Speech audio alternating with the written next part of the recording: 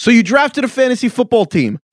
Big deal. Ooh, wow, good job. Drafting is only half the battle. A month from now, you're going to wake up, check your team, and see that your 3 best players are hurt. Now what? You need to play the waivers, make trades, know who to start, and that's what we're here for. We're coming to you 4 times a week during the regular season to give you everything you need to win your league and dominate your group chat. Search for the Ringer Fantasy Football Show on Spotify or wherever you get your podcasts and subscribe. It's New York, presented by FanDuel. The second half of the NBA season is here, and you can bet on the action with an assist from FanDuel, America's #1 sportsbook. Right now, you can check out the new and improved Parlay Hub. Filter by odds, sport, and bet type to easily find the most popular parlays and same-game parlays all on one page. Plus, start betting on the Explore page and the Pulse and bet live same-game parlays for every NBA game. So download the app today and bet with FanDuel, official partner of the NBA. The Ringer is committed to responsible gaming. Please visit theringer.com/RG to learn more about the resources and helplines available, and listen to the end of the episode for additional details. Must be 21 plus and present in select states. Gambling problem? Call 1-800-GAMBLER or visit theringer.com/RG. This episode is brought to you by Lululemon. Guys, if you're ready for a new pair of pants, try one of Lululemon's ABC pants. They're made to make you look and feel good. And there's lots of different styles to choose from. My favorite, because I walk around LA every day, I like the joggers. I'm not jogging, I'm just walking fast. But if you're working out, I would try them out. And if you want something a little sleek, maybe business-like, maybe try the ABC Slim Fit trouser. But I am a joggers guy. Once COVID happened, I was just like, I want to wear jogging pants and joggers and all kinds of soft pants as much as I possibly can, especially when I'm working out. Ultra comfortable and versatile. ABC pants are really in a league of their own. Buy a pair right now at Lululemon.com.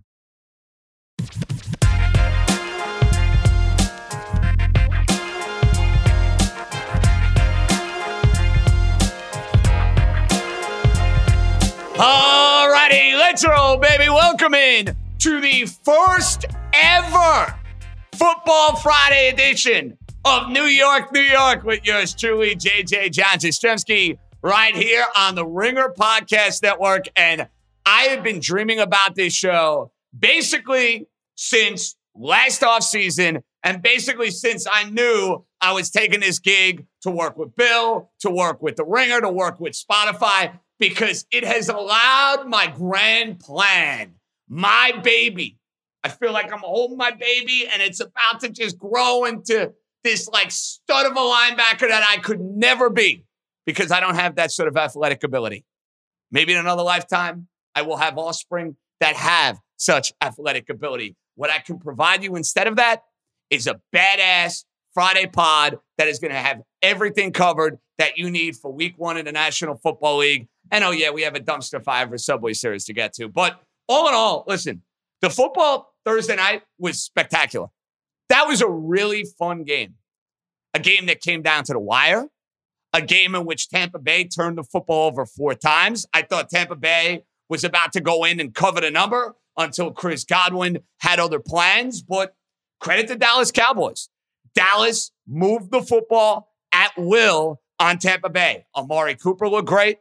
CeeDee Lamb looked great. And the questions surrounding Dak Prescott, who had not played in the game going all the way back to last October, and how would he look and what kind of rhythm would he be in?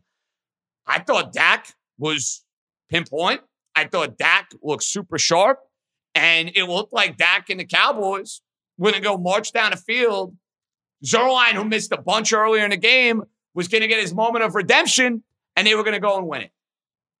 When Tom Brady's on the other sideline, though, that normally does not go your way. And I am just so thankful, beyond thankful, that Tom Brady decided 2 years ago, I'm done with Bill Belichick. I'm done with the New England Patriots. And I'm going to take my talents to Tampa, Florida. Because now I can enjoy every minute of Tom Brady working his magic. I don't have to be dealing with the obnoxious Patriot fan. That's right. I'm looking at you, Bill in Los Angeles. I'm looking at you, Brian Patrick from Warwick, Rhode Island. You know who you are. You know who you are. You've had nothing but success and Super Bowls and brilliance for 20 plus years. Now I see Brady and Gronk cooking up. I see Brady finding Antonio Brown. He's doing it in a Tampa uniform. Awesome. Of course, Brady gets the benefit of the doubt. What else is new when it comes to officiating? But all in all, we waited a long time to have football back in our lives.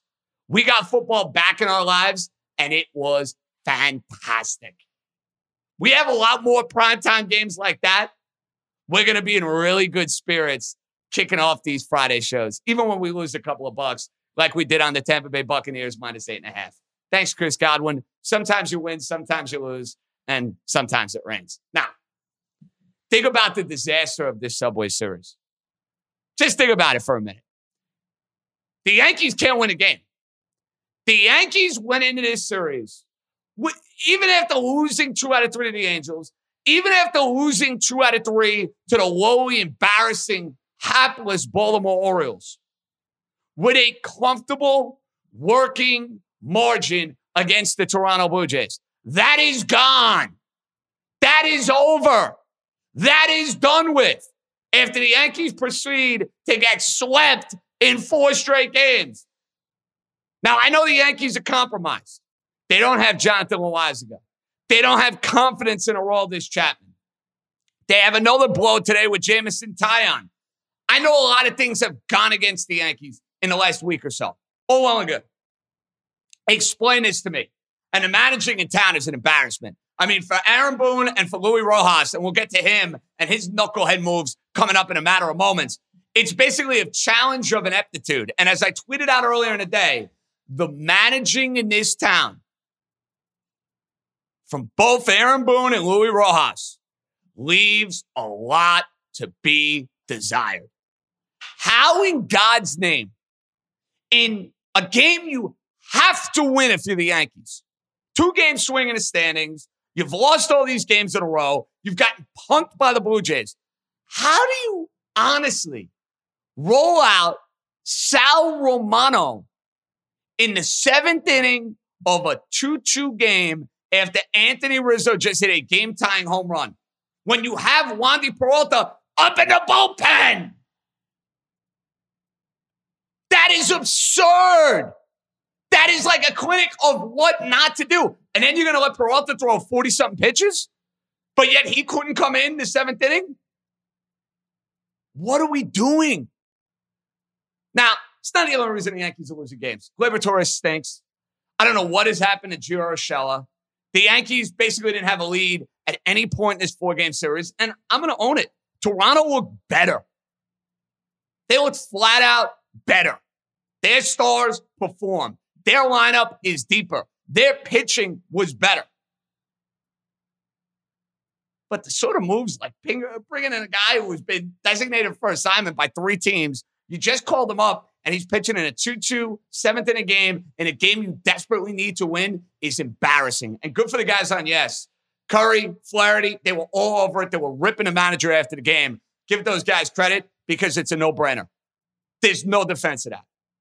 So the Yankees going into the Subway Series reeling to the point where they only have a half-game lead over Toronto, who's a better team than they are, and they're behind the Boston Red Sox. My goodness, the narrative with the Yankees is back to being as rotten as it can be because they were as bad as I think I've seen them all year in this series against the Blue Jays. That's number one. Then you get to Rojas and the Mets.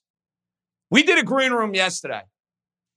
The idea of them pitching to De La Cruz, the idea of them sending up Patrick Mazeika with the game on the line, I mean, these are mind-numbingly bad managerial moves. Luis Rojas had as bad a 10th inning in Wednesday night's game that you're ever going to see. Pitching to De La Cruz, who's the only guy who's worth the damn, basically, in the Marlin lineup. I mean, holy moly, how stupid can you be? How stupid can you be? That cost the Mets a game. And Diaz pointing to the sky. I mean, don't get me started with Diaz. But then today's game. Stroman's pitching fine, pitching a really good game. Why is he out after 80-something, 90 pitches? To go into that bullpen? What are we doing?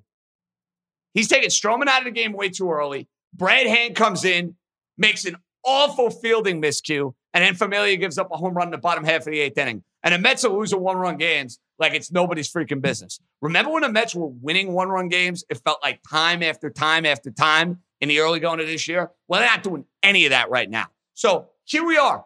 We're going into Subway Series 2021. And obviously, the significance of the Subway Series, as much as it means for both teams, it's a battle of survival for the Yankees in a wild card race, for the Mets, who are trying to find a way to claw back with Philly losing, Atlanta winning. They're 5 back of Atlanta. They're 6 back in the loss column. It's going to be overshadowed, of course, by the backdrop of the 20th anniversary of the September 11th terrorist attacks. And we know what a brutal day it was in New York City. I was in 8th grade. I will never forget. The Giants played the Broncos on a Monday night. We were in the cafeteria. That was like our routine, always right before first period. And they were keeping us in the cafeteria way too long. And this was, remember, before the days of cell phones and Twitter and any of that sort of stuff. So it felt like we were there for a while. Because, like, we basically went over every single play in the game. You know, like normally you'd go over a play here, play there, hear the bell. All right, we got to go to class. I felt like I was doing a show from the cafeteria that day. And then we finally get into first period and we find out what's going on. That 2 points that hit the World Trade Center, and then they unfortunately collapsed. And it was just horrifying. I mean, for classmates of mine who had parents that worked in those buildings, who had family members who might have been first responders, my hometown of Staten Island was ravaged with the amount of people who ended up losing their lives. It was one of those periods in your life, and I think many of us are going through this now with COVID, where you needed something to feel good about. You needed something to put a smile on your face. That year in 2001, the baseball teams were able to do that. The Yankees were able to do that. The Mets with Mike Piazza were able to do that. Brought you joy for 3.5 hours. On a much lighter note, and we're doing this show with heavy hearts, of course, these two baseball teams in town, it's going to be very, very tough to find any bit of joy with the way the Yankees and the Mets have been playing. So basically, this Subway Series is a battle of survival. It's a battle of just staying relevant. Right now, one of these teams, if they have a bad weekend, they go rotten and get swept, you could be irrelevant for the remainder of 2021. We got a loaded show. We'll run around the league. We'll get you ready for the Jets. Sam Darnold against his old team. Zach Wilson's debut. Robert Saleh's debut. We'll get you ready for the Giants. Daniel Jones, revamped offensive line. Giants taking on the Broncos. We got you covered every which way. Trust me on that. Voicemails, your reaction. Very curious to see where you guys are going to take this. Get it rolling. Coming up next. This episode is brought to you by NetSuite by Oracle. As your business grows, you might start seeing some lag. There's too much work for your team, too many different processes, and it takes forever to close the books. If this sounds like you, you should know these 3 numbers: 37,000, 25, and 1. 37,000 is the number of businesses that have upgraded to NetSuite by Oracle. It's a cloud financial system that can help streamline accounting, financial management, inventory, HR, and more. 25, that's how many years NetSuite has been helping businesses do more with less. And 1, because your one-of-a-kind business deserves a customized solution for your KPIs. It's like when you come here for this podcast or when you check out your favorite website to gather all the info you need to make better decisions for your fantasy leagues. Well, NetSuite does that for your business and then some. It's one efficient system, one source of truth with everything you need to grow. Right now, download NetSuite's popular KPI checklist designed to give you consistently excellent performance absolutely free at netsuite.com/ringer. That is netsuite.com/ringer. So before we get to voicemails, we have to set the stage for what you will have in the first NFL Sunday of 2021. It starts at 1 o'clock with the Jets going into Carolina to take on their old quarterback, Sam Darnold, to take on the coach they could have hired in Matt Rule. And I'm sure there's going to be some of what could have been. I wouldn't look at it that way. If I'm the Jets and I'm a Jet fan, I'm looking at this game as the start of a new era. First time I'm going to see Robert Saleh coach a game. First time I'm going to see Zach Wilson in a game that counts. How does he look? How does he handle the pressure? Does he deal with adversity properly and in the right fashion? These are the questions you're going to learn more and more about the Jets as this season goes along. And listen, I'm not going to sugarcoat it. I don't think the Jets are going to win a whole lot of games this year. I do think they're going to be a more competitive team. I think they're going to be in a lot more games. And I think they're going to be far more watchable. I think that's going to be a theme early and right out of the gate. You're going to notice it here in this matchup against Carolina. I think from a week one standpoint, there is a lot more pressure on the Giants to go and win their first game as opposed to the Jets. The Giants home taking on a Denver team in which they are 2.5, 3-point underdogs. Denver's got a stout defense. Denver's going to be able to run the football if they're playing their right brand, their style, what they're looking to do. And they got playmakers who can scare you. But this is the sort of game to me. If the Giants are going to be a winning team, you win this game. You're at home. You have a quick turnaround against a football team on Thursday. You don't want to lose this game and be staring 0-2 potentially right in the face, right out of the gate. And I think the key to this game is very simple. Are the New York Giants going to be able to protect Daniel Jones, number one? And number two, is Daniel Jones going to avoid the back-breaking sort of mistakes that have plagued him in his first 2 years in the NFL? If the answer to those questions can be a positive result, decent pass protection, quarterback plays turnover free, and makes a couple of plays, the Giants can win this game. If it goes the other way, it could look ugly. Now, I don't expect a whole lot of points in this game. I think you will have a whole lot of points in the Jet-Carolina game. This is a statement game for the Giants right out of the gate. They've been awful in their openers starting off like the last 7 out of 8 years. Something crazy like that. It feels like they lose in week one year after year after year. Sooner or later, got to buck that trend. Now, we go around the league before we hit some voicemails. Philly at Atlanta. Curious to see Atlanta. New coach. Did wonders with Tannehill. Going to do wonders with Matt Ryan.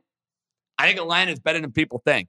Philly, not expecting a whole lot of them going into this year, but be careful with the NFC East. That is a topsy-turvy division, and there have been plenty of years the team that's picked dead last in the odds goes and surprises people. Pittsburgh, they get T.J. Watt taken care of.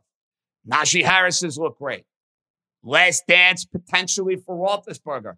This is a team that embarrassed them last year. They're going into Buffalo, and I can't escape the love fest for the Buffalo Bills. Everywhere I go and everybody I talk to seems to like them to win the Super Bowl, to win the AFC East going away. They love Allen. They love this. They love that. Buffalo, a very, very trendy team this year. And listen, I think there's reasons why. Minnesota at Cincinnati. Excited to see Joe Burrow back in action. Excited to see what Jamar Chase is going to bring to the table. Now, I think Cincinnati's a terrible team. Burrow is a winner, though. There is an it factor about him at quarterback. So I'm excited to see what kind of shape he's going to be in right out of the gate. And for the Vikings, listen, this is a team that needs to get to the postseason, or I'm looking at major, major changes in the offseason. San Fran at Detroit, new era for Dan Campbell. San Francisco is a team that has serious Super Bowl aspirations. The question is, what's the deal at quarterback? We know it's going to be Garoppolo early, but how does that materialize and how does that progress as the season goes along? Too square a play as far as taking San Francisco laying the points, but this is a safe knockout pool pick as far as I'm concerned. Arizona at Tennessee, interesting game. Expect a whole lot of points. Tennessee's offense will get it up and down the field. Arizona's offense going to get them up and down the field. Major coaching mismatch, though. Mike Vrabel and Cliff Kingsbury, major, major coaching mismatch.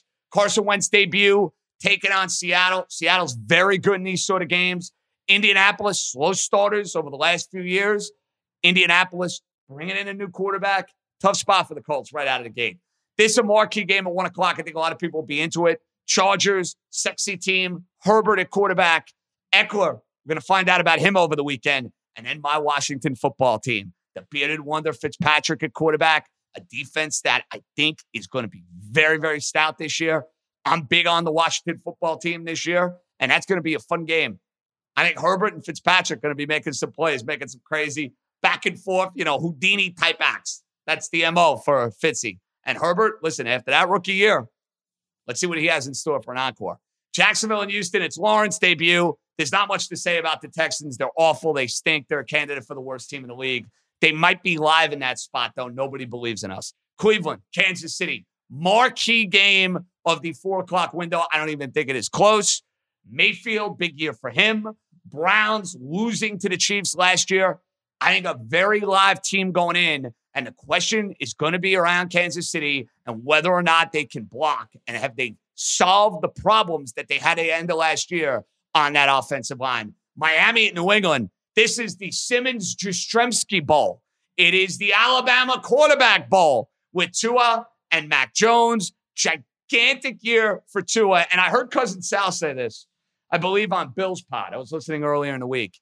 This game has massive overreaction one way or another written all over it. If New England is great and Mac Jones looks great, he's the second coming, blah, blah, blah. If Tua is terrible, he's awful, Deshaun Watson, yada, yada, yada. And if it goes the other way, you'll have the other overreaction. This game is your classic overreaction game here in week 1. Mark that down. And a toss-up game between Flores and Belichick. Green Bay at New Orleans, games being played, remember, in Jacksonville, Florida. The start of the Jameis Winston regime. And is Jameis Winston going to be able to play turnover-free football? Green Bay, you know the storyline's there. Last dance for Aaron Rodgers. This is going to be the last time you see Aaron Rodgers in a Green Bay uniform. Does he have a big year in store? That division kind of leads me to think yes, because who else do you like? Sunday night game stinks. This game would be a lot more fun if Justin Fields is playing. He's not. It'll be Dalton, the quarterback. Chicago going into L.A. to take on the Rams. Matthew Stafford's debut. Matthew Stafford in that McVay offense. Very excited to see that. And then, of course, the Ravens with all their injuries down. Monday night, going into the Death Star. First crowd in Las Vegas in a regular season game. That's a fun Monday night game, even though I don't think the Raiders are any good. So that's your run-through of week 1. We run around the league. That's what we do on this podcast. We got you covered, Jets. We got you covered, Giants. But we run around the league. You're able to run around the league. Can't do that with the other sports. Not as fun. I love baseball. Can't do it. NBA, doing it nightly. Can't do it. The NFL, there's just something special about around the league, Sunday at 1 o'clock, 10 games, 11 games going on. Regular season Sundays are better than postseason Sundays. I said it because there's more action. If you like action like me, this time of the year gets you going. All right, voicemail time. Speaking of action, sorry for the delay, but you know what? We got to do what we got to do. Let's hear it. Cerruti, what do we got? JJ, Danny from Edison. I got to tell you, man, I'm so disgusted as a Yankee fan right now. And it feels like they're not going to win another game. I mean, I know they will, but it feels like they won't. And you know what? Like, I'm at the point now, the way that this team is constructed and the way it's managed, Aaron Boone, first on Sunday, you have a 3-run lead against Baltimore and you bring in Andrew Heaney to try to protect the lead. And then tonight you tie up the game and you go to Sal Romano, who, no offense, I'm sure he's a nice guy, but you just picked him up off the scrap heap for what, the second, third, fourth time this year? How do you go to him in a tie game that you need to win?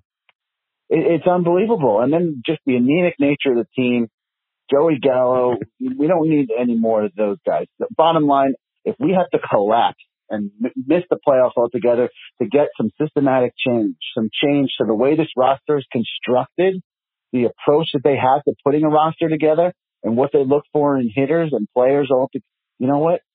Get Boone out of there, maybe even Cashman, although I doubt it. But even if there's an approach, a change in approach, it is worth it, JJ. It is worth it because this kind of baseball that they play, it's never going to sustain over a full season to win a World Series. So, you know what? As far as I'm concerned, let it all burn down, brother. I feel your pain. I know you feel mine. Thanks for being the Yankee therapist, man. Keep it up. I try to be, Danny. Listen, it's tough to root for, though. It's going to be tough for me to be at Citi Field on Friday night rooting for a loss. And I understand your point about the flawed nature of this team, the way they've been put together, the bad job that Boone has done throughout the course of this year. It's all true. They've had some things go against them, but reality hit you rather hard if you were watching this game Thursday and if you've been watching these games against the Blue Jays. I said it to a buddy of mine playing golf Monday afternoon. We were listening to the game. We had it on the court as we're on the golf course. I said, if the Yankees lose Tuesday with Cole, they're going to get swept in the series. And I was right about that. I don't feel particularly good about it, but I was right about that. Because they lost the Cole start and they ended up losing the next two. Romano pitching in that seventh inning is malpractice. And it kind of led to the events that you saw in the ninth inning where Andrew Heaney's got to come in. How is Andrew Heaney still on this team? And I actually liked the pickup when they made it. I mean, my goodness, I couldn't have been more wrong. Heaney stinks. He should have been DFA'd a long, long time ago. I guess the only silver lining to Heaney pitching in Friday's game or Thursday's game is that he's not going to pitch on Sunday night, where it will be Montgomery on Friday, Kluber on Saturday, and I don't have the slightest idea what the Yankees are doing on Sunday. I mean, I'm already seeing the comparisons being made to the 2007, 2008 New York Mets. That's not company you want to join if you're the Yanks. Despite how much you may want change, that is not company you want to join. Who's next? Hey, JJ, love the show. This is David from Scottsdale. I just got a couple comments here on the Yankees, watching this Blue Jays getting swept here. I just want to say this entire team, this entire season, this entire failure of a debacle of a year, this fucking bum, Andrew Heaney, on the bump, giving up a home run first batter. How the fuck is Brian Cashman still employed? There's people out there say it's the best GM in baseball. This fucking idiot couldn't win a single game if he had to raise payroll. He needs to go. He needs to be gone immediately. And frankly, he should be shunned from ever showing his face in the city of New York again. He's a disgrace who's potentially ruined the Yankees. Love the show. Love the gambling pits. Let's have a good football season, JJ. Take care. Well, I appreciate those kind words. I think you're being a little harsh on Brian Cashman. Brian Cashman has proceeded over teams that have won world championships here in this town. Brian Cashman has made some brilliant moves as Yankee general manager. He's made some terrible moves as Yankee general manager. I don't think there's anything that can happen between now and the end of this year that will lead to Brian Cashman being dismissed. I don't. You think about his trade deadline moves, and we were very complimentary of the moves that were made for the Yankees. And clearly, they gave the team a spark. They went on a winning streak where they won 13 games in a row. The Rizzo move has worked out. Rizzo's been a good pickup. He's a good glove. He's a leader. He should be on the team next season. Gallo's been a disaster. I mean, Joey Gallo is basically hitting 120 in the Yankee uniform. So the Gallo pickup is a failure. The Heaney pickup is a failure. But then I'm going to give credit. The Rodriguez pickup's been good. He was in a Gallo trade. The Holmes pickup has been good. It's a mixed bag. The bigger issue is the way this team has been put together. Partially due to luxury tax. Partially due to the Yankees being stuck in their ways. Cashman,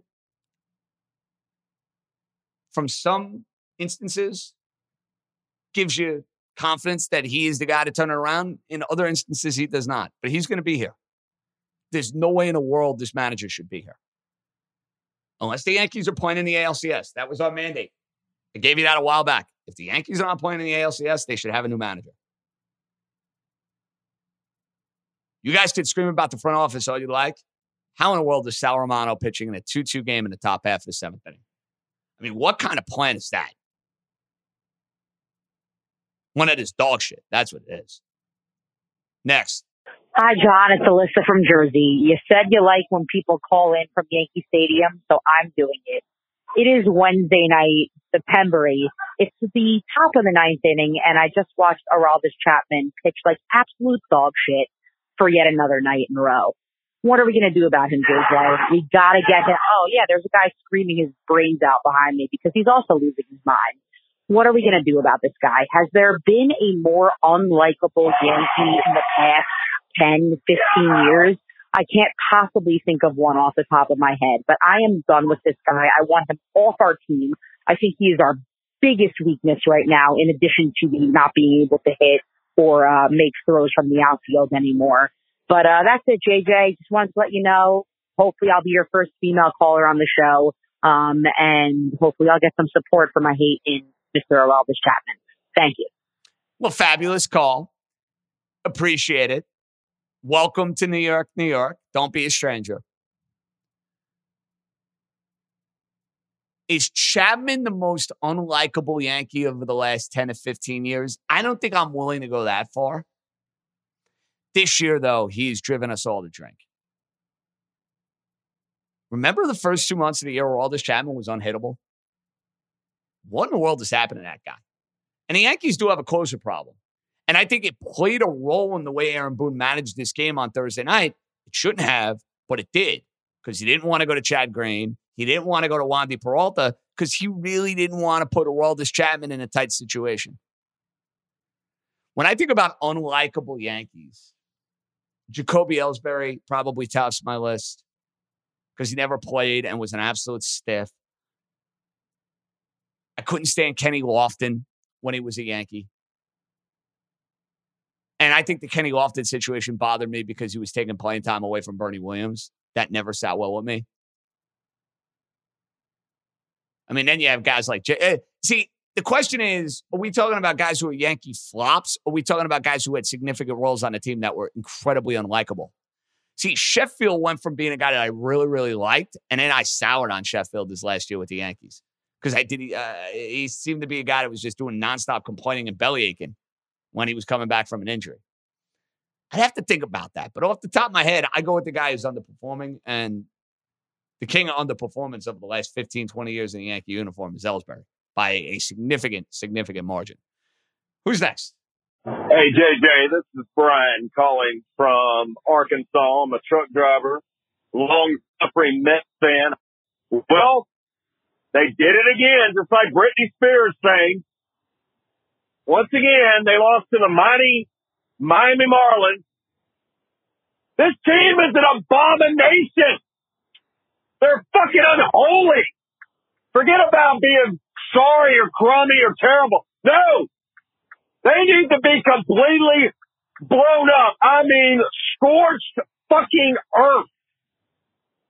You should have never brought back Sandy Alderson. Major mistake. Luis Rojas makes Mickey Callaway look like a Hall of Fame manager. This guy is a disaster. He doesn't know what in the hell he's doing. You might as well put me managing this team. I couldn't do any worse, or anybody for that matter. They can't pitch. If they pitch, they can't hit. If they hit, they can't pitch. They always find a way to fuck it up. You go 9-5 after you started off 7-1 against the Nationals and the Marlins. I was looking so forward to this 3-game series with the Yankees, 9-11. My interest is gone now. Gone. Thank God football is here. Thank God. Fucking pathetic. What a fucking joke. Get rid of every damn one of them, except Pete Alonso and that front office going there with a damn fucking napalm it. Get rid of every one of them. Pete slips out the yin-yang. Pathetic. Bunch of damn losers. Brian, let it all hang out. Sometimes you got to just do it, baby. You got to let it all hang out. This is a safe space. This is a comfortable space. Sometimes you got to hide the women and children. But my goodness. Brian right now wants some serious change. And I am fully convinced the Mets will clean house in the offseason. They have an easy out because of everything that's gone on with Porter and Scott and Alderson not really wanting the role to begin with. He should be out too. The reason Cohen had to bring in Sandy Alderson is because that was the dangling carrot he had to give the owners in order for him to go and buy the team. I do believe that. That in order for Steve Cohen, this hedge fund billionaire with all this crazy money, who's going to spend like a drunken sailor, the only way he was going to be allowed to go and get the New York Mets, you got to bring in somebody that is well-respected throughout the sport and that the owners like. Alderson is one of those guys. Yes, they absolutely need to blow up their front office. Rojas is completely overmatched as a manager. He's a good guy, but he's completely overmatched. And your first call has got to be Theo Epstein. It's got to be Theo, and then you kind of take it from there. Theo wants the job, and he's willing to take some ownership. Awesome. If not, hey, you got more resources now than anybody in baseball. If that means the hot shot from the Rays, if that means somebody from Milwaukee's front office, get me a well-respected guy in here who knows a thing or two about player development. and knows a thing or two about building a winning infrastructure and culture, because that's something that is clearly lacking within the Mets. Subway Series in New York City. Vile and rotten. Whole lot of pain. We have Joe Benigno on later on in the show. Oh, the pain indeed for both of these teams. Last but not least, with the voicemails. What do we got? Hey, JJ, Sean from Long Island. Thanks for taking the call, man.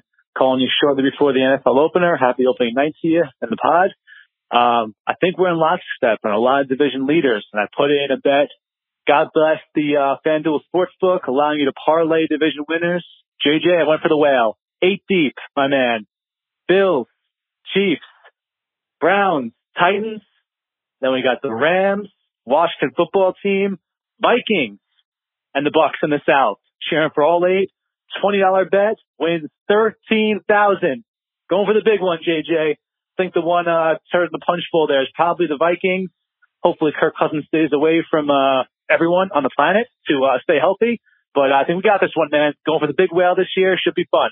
Thanks so much, and happy football season, JJ. Take care. I love that sort of white whale parlay to have something to root for week in and week out, and FanDuel does a fabulous job as far as being able to parlay divisions and this and that. It's amazing. It's absolutely amazing. Well, we're in agreement, lock and step, with every single one of those AFC division picks. Then in the NFC, you went against the grain a little bit, throwing Minnesota in there. I think you're picking the best of the other options. I don't trust the Vikings, but you didn't give me the Browns, you didn't give me the Lions, and you didn't give me the Bears. So I respect that. And then the Rams, the Niners, the Seahawks, you're basically splitting hairs in that division. I kind of like the AFC teams, Bills, Chiefs, Browns, Titans. Who screws that up? I like those 4 maybe as a potential parlay. Something we're thinking about. We got picks still to come. We got our fantasy stuff still to come. We're going to welcome in a guy who knows a thing or two about coaching special teams. He coached in his town for a long time. He coached with Don Shula. He coached with Rex Ryan. He coached with Sean Payton. He's coached with basically just about everybody. And remembers the craziness and the tragedy of what happened 20 years ago. The great Mike Westhoff joins New York, New York. That's coming up next. There's a lot that could impress you about the all-new Honda Prologue EV. True, it's got class-leading passenger space and clean, thoughtful design and intuitive technology. But what really sets the Prologue apart from the competition is that it's more than an EV. It's a Honda. Honda, the power of dreams. Visit honda.com/prologue to learn more. So, obviously an exciting week. Week 1 in the NFL is upon us. This guy knows a thing or two about getting a team ready to go. He spent a whole lot of years coaching special teams in the NFL for the Miami Dolphins, my beloved team. Long time here with the New York Jets. Last time we saw him on the sideline, he was coaching with the New Orleans Saints. Mike Westhoff, Coach, first and foremost, how are we feeling? How's everything? How are you doing? I'm fine. I'm doing great. I'm fine. Thank you. So you feel like you're basically close to all the way back? Is that fair to say? All the way back, I guess you're referring to the surgeries I've had with all that stuff. And so, yeah, I'm fine. I'm doing great. That's terrific. That's great to hear. I get around very well. Thank you. There you go. There you go. Do you still get, even though you're not, on an NFL sideline this weekend, the same sort of like butterflies, positive feelings, positive juju when it comes to the year starting? I know there are a lot of fans listening to this show. Week 1, hope springs eternal in many ways. Was there always that sense of anticipation, excitement when you would get ready for the first game of the year? Absolutely. I still get it. I'm going up to Jacksonville. I'm going to drive up on Saturday. The Saints are going to play Green Bay at Jacksonville. And I talked with them. I'm going to go to the game. Well, I'm looking forward to that. They're the team I have the closest alliance with now. And I'm looking forward to it. But I still, I can still remember back how I used to feel. You build up all year long. You go through the preseason. I mean, it's diluted now, please. I mean, I'm 73. I can go through the preseason today. You get excited because, everything builds up.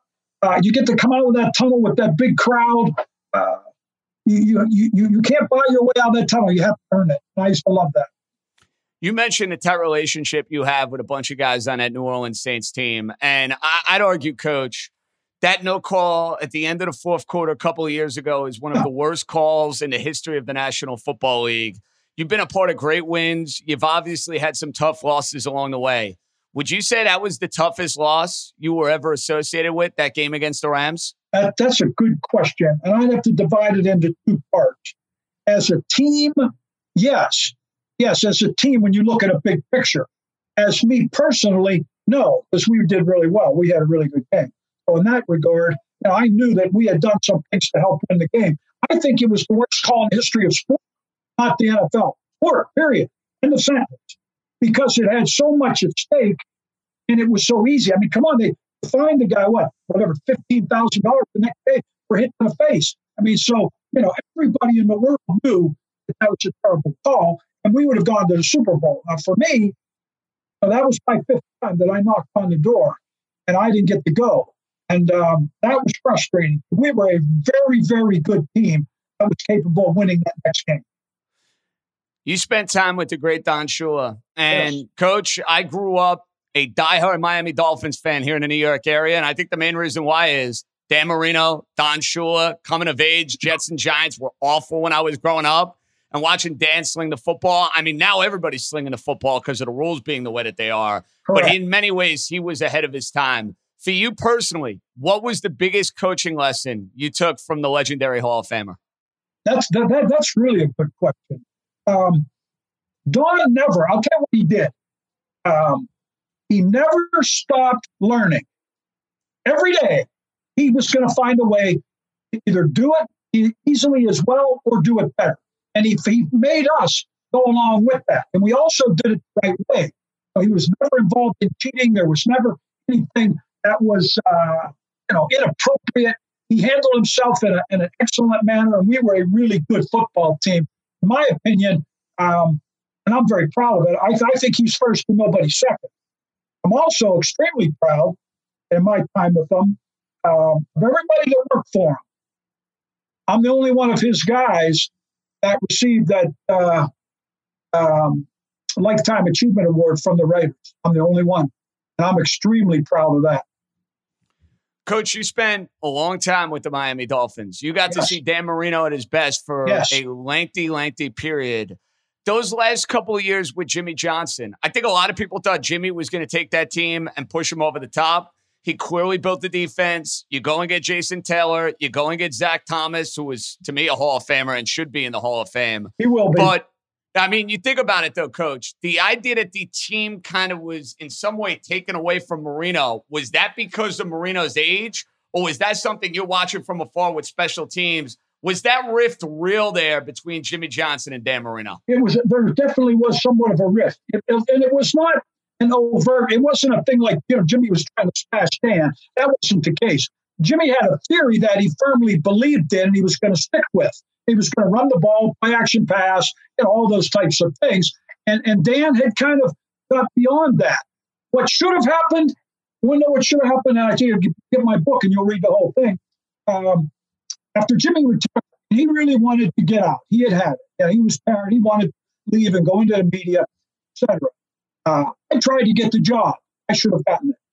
What I was going to do, I was going to keep George Hill, our defensive coordinator, because we were number one ranked there.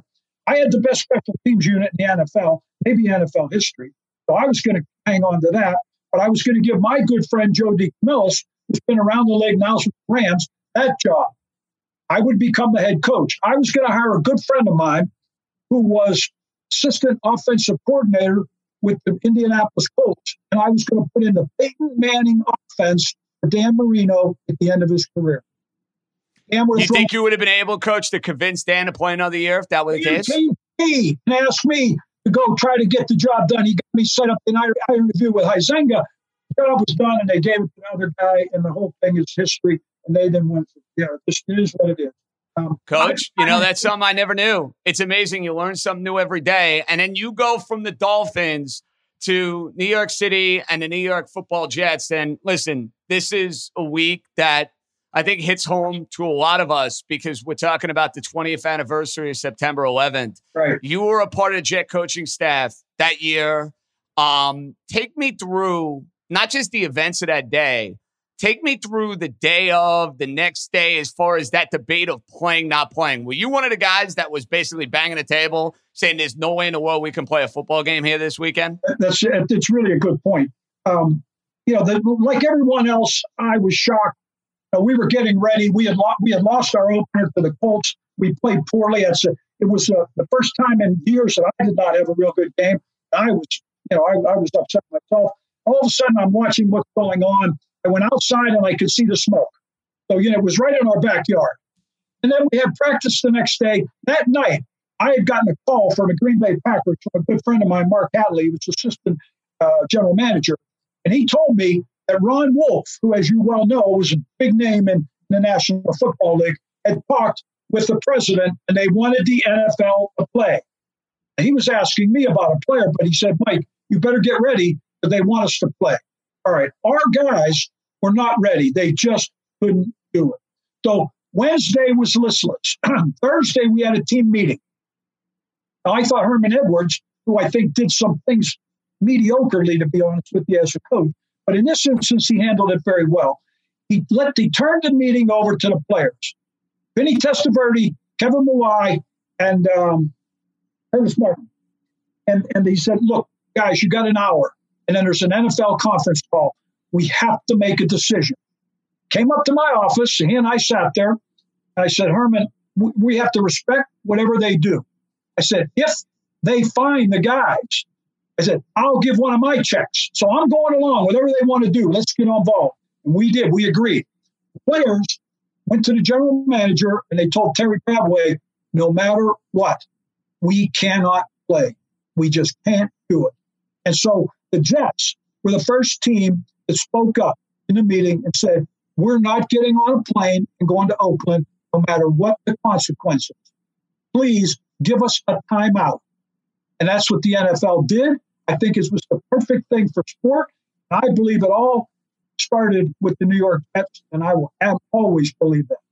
And, Coach, you think about that year after you guys come back. Obviously, the baseball team's in town. They're wearing the FDNY hats. They're wearing the NYPD hats. You guys doing the same sort of deal. It felt like the teams of New York and New Jersey really just, symbolized the spirit of a whole lot of New Yorkers trying to heal, trying to feel that sense of normalcy.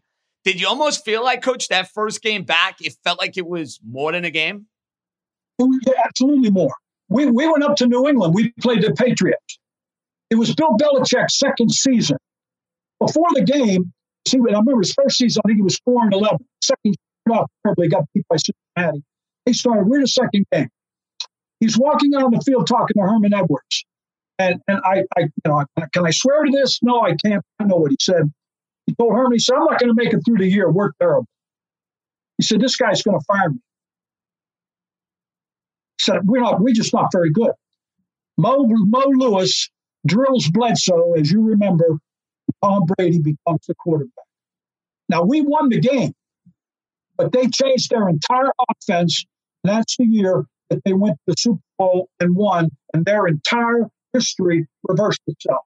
So standing on that sideline, there was a million things that happened.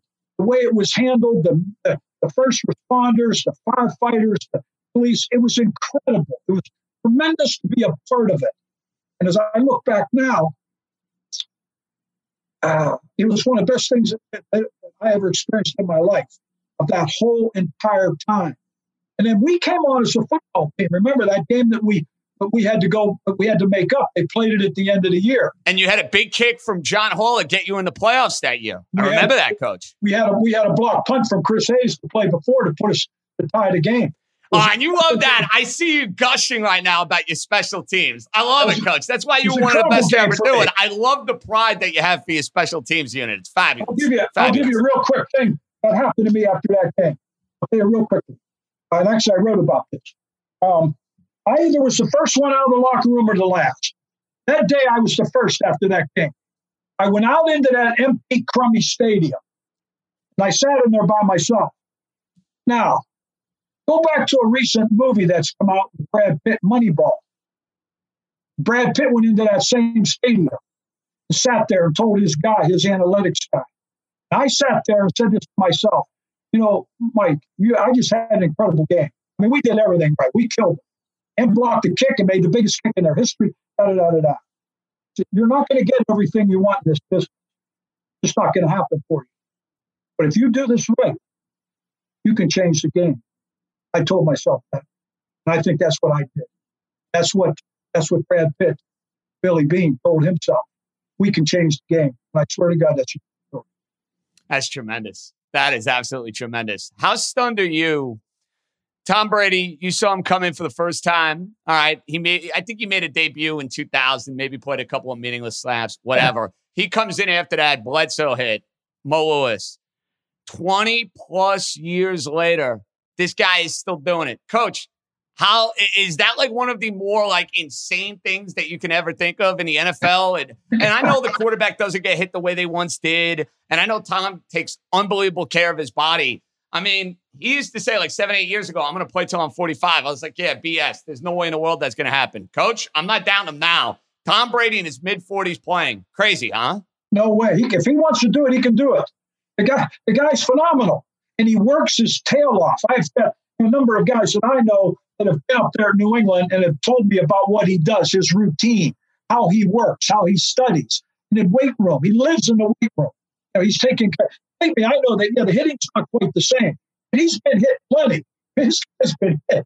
You don't want to get hit that many times. He's tremendous. He's just a tremendous competitor, and he understands what it takes. And then you kind of put the right things around them, which Tampa has done, I think, with their defense. Now, all of a sudden, this guy can just keep going. I think it's a phenomenal story, and I have tremendous respect for him. Coach, in your time with the New York Jets, what was the best team you were a part of? I think that first group, when we went to the championship game with Rex, that was really a good football team. We're talking about LaDainian Tomlinson, Alan Faneca, and these are, Jason Taylor. Those guys are all in the Hall of Fame. We put together a really good team. Now, it was a certain type of team. We didn't have the great, we had Mark Sanchez. And he did a nice job. He was manageable. We weren't Tom Brady. But we could run the ball. We led the league in rushing. We were very good on defense, and I had an all-star team. We could beat the hell out of you, plain and simple. That's who we were. And people didn't want to play us. We weren't the sexiest team. No, we didn't. We weren't throwing the ball all over the lot. We weren't that. But all of a sudden, we went from trying to be that team to trying to become the southern version of the New England Patriots, and then we fell apart. That was a really good football team that could beat a lot of people. Those guys were really good. Well, and you think about that win up in New England, I would say it's the highlight for Jet fans, over the last 15 years. Not even close. Going in that building after losing 45-3 on Monday Night Football and knocking that team out and sending them home. I mean, that's a win more and more and more over time. Coach, people as Jet fans look back on that win, it means that much more to them. It was a lot of fun. That was a great win. We were actually a good team. We were a fun team to be a part of. We had good guys. We didn't have off-the-field problems. We just had good people that really did a nice job. We were a certain type that we were. And I'm not sure Mike ever quite understood that, but that's what we were. And it was really fun to be a part of. So, yeah, that team could beat a lot of football teams. I look at my years with the Jets. Like those 12 years in the first 10, we're in the playoffs 60% of the time, 50%. And we were good. I looked at that roster. I watch the roster sometimes now. I don't know if 5 guys could make that football team. We were good. We were damn good. You ain't kidding. Was there any hangover effect going into that second AFC title game? You beat New England. You beat Brady and Belichick.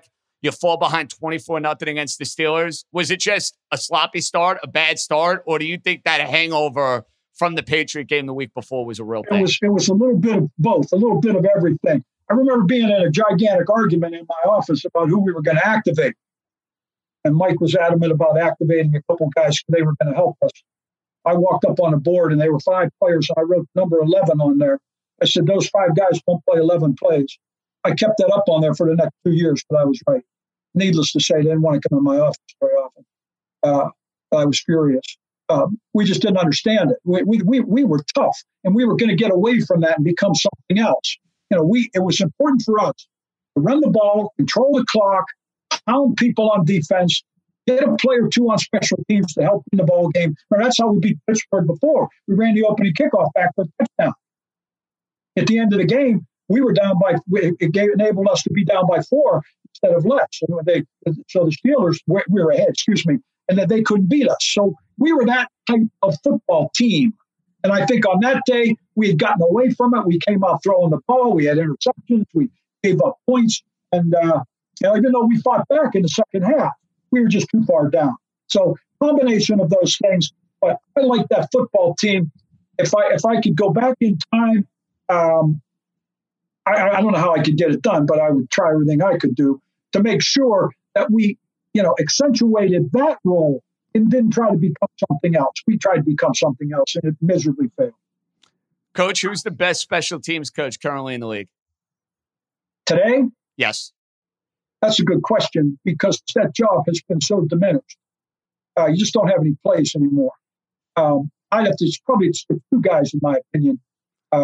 Dave Tobe with Kansas City's done an outstanding job, and Joe DeCamillis, my guys out with the Rams. I think they're probably the 2 best. But the problem you have with all of them, I'll give you a statistical number. I'll give you a good number here.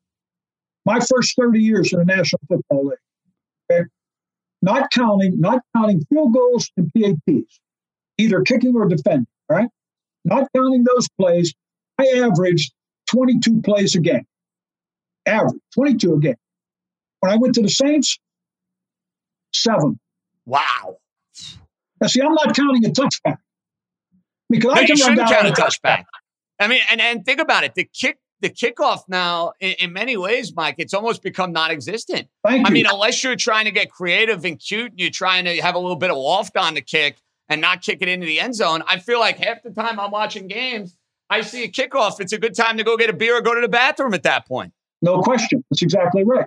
And then take it a step further. Now that you bring the ball out to the 25, with the way that the rules are today, how hard is it for a team to move from the 25 to the 50? Not very hard. So you see, now you've got teams that are up the 50-yard line. That's where I think that the game is played today. You've got two red zone defenses from the 50 to the 40 and from the 40 on in. So you're playing 2 types of games in there. But basically what you've done, you've taken away at least 2 and probably 3 punt or punt return type plays if you don't have any longer. So now subtract the number of kickoffs, take those punts out of there. Instead of 22, you've got 7. And someone like me, I'm at the right spot. I'm out because the job that I had doesn't exist today. It's crazy to think about. Coach, final one. And you were around this team. You know this head coach very well, Sean Payton. How do you see the quarterback situation shaking out? You think it's going to be Jameis Winston for a majority of this year? Or from your time with Taysom Hill, does he have, in your opinion, what it takes to be an NFL quarterback? Or is he a gimmick guy? Like, he's perfect on special teams, perfect on short yardage. I don't know if he's an every down quarterback. How do you see him? It's a good question. I think he can do it, but the offense has to be really tailored for him to do it. You've got to be running zone read, lots of bootlegs, lots of waggles, lots of sprints, etc. I think what I have to give Winston credit for is last year, he enrolled in a Harvard Graduate School of quarterbacks with Sean Payton and Drew Brees. That's what he did. And what I understand, the guys that I know, they said he really busted his tail. He did a heck of a job. And in the preseason, I've seen a little bit of that. So as much as I say so, I think Winston deserves the opportunity, and it'd be interesting to see what he does for me. Coach Mike Westhoff. Coach, I wish you would have got that Dolphin gig 20 plus years ago. Just saying, bro. Just saying. I know you feel the exact same way, but considering how the next couple of years went with Dave Lonstad, I would have felt a lot more comfortable with Coach Mike Westhoff leading the charge. Please. Just saying. You can read about it a little bit. I wrote about it. I got a contract to do this book. It's going to be called Figure It Out. And it's all about the side of the NFL. It's not the number 1 quarterback. It's the Zach Thomas, how he ended up in the NFL, the Larry Izzo. How did those guys find a way? O.J. McDuffie. I think people are going to love it. I'm extremely proud of it and hope to get it out by Christmas. So we're trying. At least I got a contract, so I'm working on it. Well, Coach, when that book comes out, I'll take care of reading it, and then we have you on the show again, and we break it all down. Does that sound like a plan? That's great. I love to. Thank you very much. That's great. Tremendous. That's the great Mike Westhoff, longtime special teams coach, one of the best special teams coaches in the history of the NFL. Not even close. We're getting you ready for week one. Obviously going to be a very emotional weekend here in New York City. All that and more. We'll come right back. This episode is brought to you by Hotels.com. If you're busy like me and you're trying to catch your kids' games, it's important to have somewhere where you can go to find a good hotel. We're all over the place. Sometimes, we're in Florida, we'll be in New York. You want to take the wife on a quick vacation and get away? Whether you're looking for a relaxing getaway or heading out of town to see the playoffs, Hotels.com app has a perfect hotel for every trip. Compare up to 5 hotels side by side so you can see prices, amenities, and star ratings without having to switch back and forth between options. So start planning your next getaway and find your perfect somewhere in the Hotels.com app today. So for the first edition of the Unlocks of the Week, I thought of who could be a guy that could go mano-a-mano with yours truly, that I have great respect for, that the New York fan is going to love. He's like in his 8th or his 9th month in retirement. So I said we could pull him off the golf course 15 to 20 minutes a week, and we'll see who has the better record at the end of the year. Welcome to New York, New York. Weekly now, the great Joe Benigno. Joe, what's up, baby? JJ, my guy, how are you, bro? Joe, life is good, my brother. I know Did you go feel for that the golf exact lesson? same Wait, way. Hold on. Did you go for the golf lesson? I want to know. You got to tell me. And listen, Joe was like my mental health coach on Tuesday. Mental health? Who's my Actually mental told me health to coach? pick up on 9, take a reset, recharge, and we had a much better back 9 when we played together. Did you ever think, Joe, in all your years of golf, that you would actually be a mental health coach for somebody like me? It's hard to believe. Absolutely not. I'm just trying to be a mental health coach to myself, never mind somebody else at this point in time. But like I always say, Jay, I've been playing 20 years. It took me 20 years to get bad. You know what I mean? I understand that. And hopefully it will take me another 40 to get good. You know what I mean, bro? I don't know about that. We will work at it.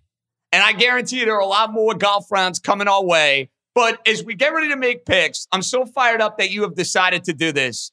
How do you feel going into week one? Do you like handicapping week one? Is week one kind of a pain in the ass for you? How do you feel about it? Week one is the hardest one to do. I mean, I don't think there's any doubt. We talked about it a little bit, maybe the last week of the season, because you don't know how different mindsets of teams that are already in the playoffs, that are going to play guys. But the first week, you have no conception of what the year is going to be like, because there's going to be teams that are highly talented teams that are not going to be as good as maybe people think they're going to be. And then you're going to have teams that people, don't really have too much expectation level on, that are going to turn out to be pretty good. So who knows? And look, here's all you need to know. Last year, the Jacksonville Jaguars won one game. They won opening day against the Colts. And they didn't win again. So, I mean, well, what does opening day, and the Colts made the playoffs. So what really does opening day mean when all is said and done? Well, we'll overreact to narratives after one week. That happens year after year after year. And listen, I always say, Joe, you don't want to bury yourself in the month of September. Go 2-2, get out at 2-2, and then kind of take it from there. The 0-4s can get you into trouble. I agree on week one, but you can't be staring 0-3 and 0-4 in the face. Well, it's like playing in the NFL. I mean, you can if you get through 2-2, I mean, you're really not in too bad of a shape. If you get through 1-3, 0-4, now you're talking about really an uphill battle the rest of the year. Now I know on your old program, you and your old partner used to pick 3 games a week. I'm putting you to work now. You're in retirement mode now, so you can work a little harder. I'm going to give you now 5 games. You're going to go heads up with me, and we are going to draw up the terms of the wager by the end of the year. It might be a bougie round of golf and a nice fancy course, and the loser of this particular contest might be picking up the tab for me, you, Tommy Keenan, and the lovely Terry, of course, who found a way to make this happen. Maybe you know what? If I win, maybe we'll go to Snodgrass, bro. What do you think? You want to fly out? Out to Pebble? You want to do Pebble? What do you think about that? Torrey Pines. I'll do Scottsdale. I'll do anywhere, bro. There you go, bro. I'm a world traveler. That's what we do. I'm going to give the floor, and I'm going to cede it to you, and we're going to go mano-a-mano. We're going to go pick by pick. So the Joe Benigno first pick here on New York, New York. Yeah. What do we got, brother? Well, I'll tell you, it's so that we talk about this all the time. It's so difficult to pick week one. and I was going back and forth on this. I'm taking the Steelers getting 6.5 in Buffalo. And I know everybody loves the Bills. The Bills, to me, certainly, hey, they went to the AFC title game. They're a team that certainly is looked at as a Super Bowl contender. I don't think there's any doubt about it. The quarterback's ready. He really blossomed last year, but God knows where he's going from here, Josh Allen. They got a solid defense. Diggs was tremendous for them last year. This is a dangerous football team. But I can never, and I don't know what Pittsburgh is. I mean, let's be honest. Who knows? Roethlisberger's near the end of his career. They made the playoffs last year, but they knew they really weren't a Super Bowl contending team. Cleveland finally got them in the playoffs. But there's something about the Steelers have that pedigree.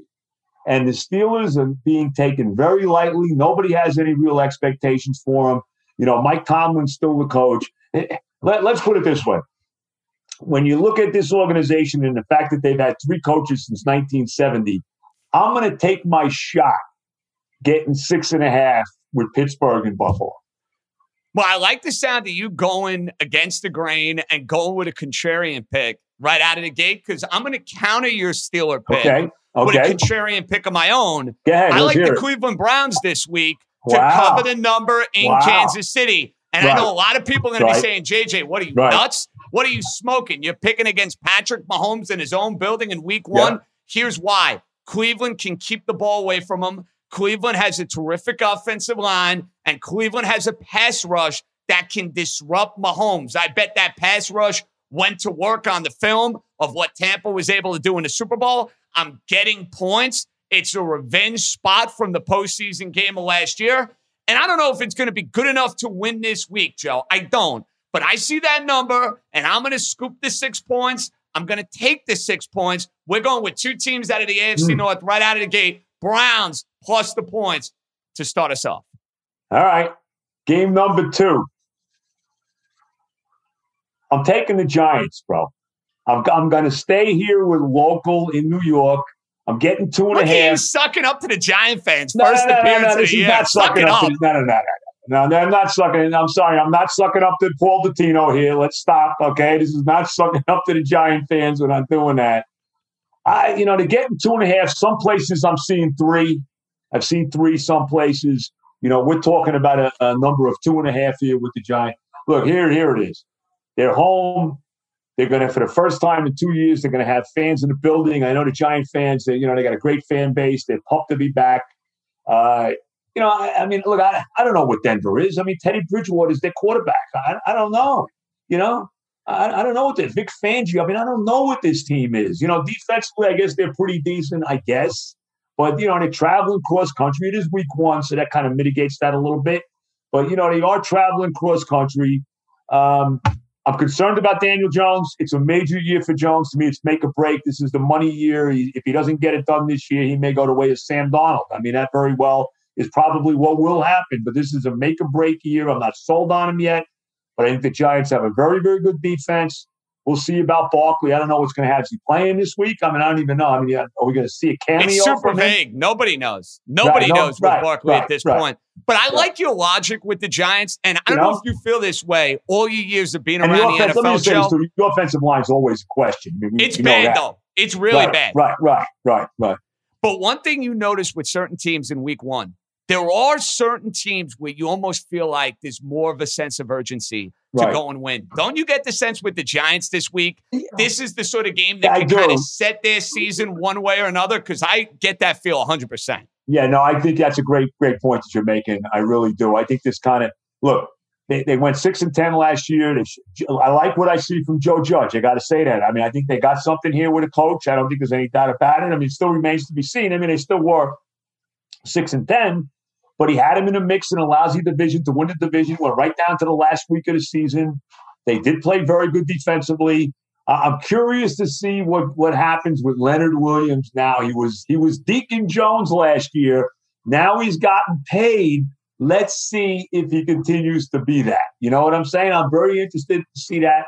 But I like Graham as a defensive coordinator. I think the defense is going to be good. It was good like we talked about last year. I just think the Giants are winning this game. You're getting 2.5 is a little bit shaky because that could be a little bit of a sucker too to pull you in a little bit. Home dog. It's not like they're getting even 3.5 here. But I'm going to take the Giants. I got a good feeling about this game for the Giants. Okay, Joe, I'm going to stay in the NFC East. I love Washington this week. Love Washington getting a point against the LA Chargers. Anytime I get a West Coast team coming to the East Coast, that's an advantage to the East Coast team. Yep. The Chargers, to me, are one of these sexy teams that's getting a lot of love in the preseason, but they're still a losing franchise. And I like Washington up front. They are going to be able to be disruptive. Eckler is a game-time decision. If he doesn't play, that's a big loss for the Chargers. I'm in on Washington. I know it's Fitzpatrick, and you know a thing or two about Fitzpatrick. You never know. But you never know. Look, Fitzpatrick could look like a Pro Bowler. I mean, we've seen that, too. We know. And he's also he could throw 4 touchdowns this week and put up 35 points. He could throw 4 interceptions this week and cost me the bet. I'm banking on a big week from Fitz. Big game from the Washington defense. Football team starts off 1-0, Joe. That's pick number 2.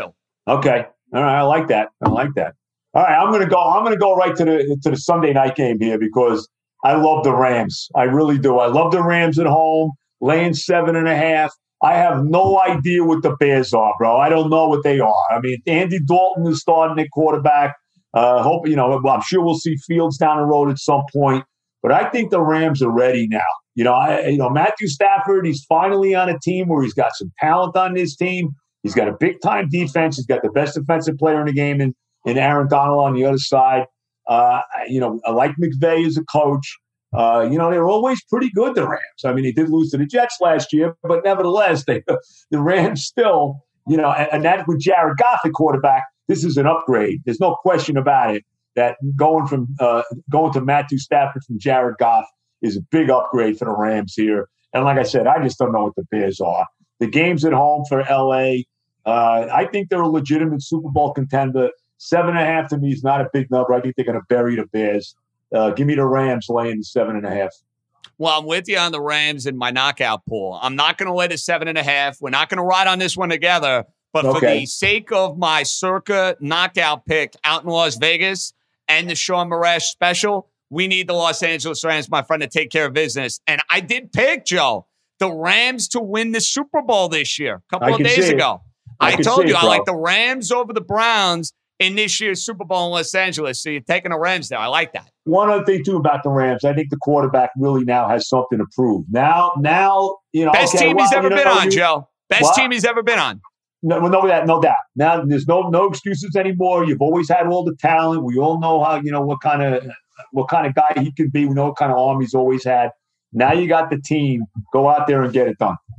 Pick 3 for me. I'm going to stick with a quarterback who's got something to prove. I think Matt Ryan this year has something to prove. There was a lot of talk a year ago about him being replaced. They're going to take Justin Fields. They're going to go get a young quarterback. Well, they bring in Art Smith from Tennessee, who worked wonders with Ryan Tannehill. They draft Kyle Pitts. Calvin Ridley out of Alabama is an absolute stud. He can put up monster numbers. And I am banking on a monster week 1 effort against the Philadelphia team that is retooling. I am looking at this spread right now as we speak. It is at 3 and a hook. So you have to pay for the 3 and the hook. I don't think Philadelphia can keep up in a track meet. I'm taking the Atlanta Falcons, laying the 3.5. New coach, new feels, and 1-0 to start the year. So Atlanta, pick number 3. All right. I like it. All right. Here's my 4th pick. Again, a team that I think is a legitimate Super Bowl contender. And I'm laying the points at home with this team, and it's not a lot. And that's the Titans against Arizona at home. First of all, Arizona last year, Murray showed me a lot. I like him. Kingsbury, I think he did a good job with them, but they did collapse the second half of the year.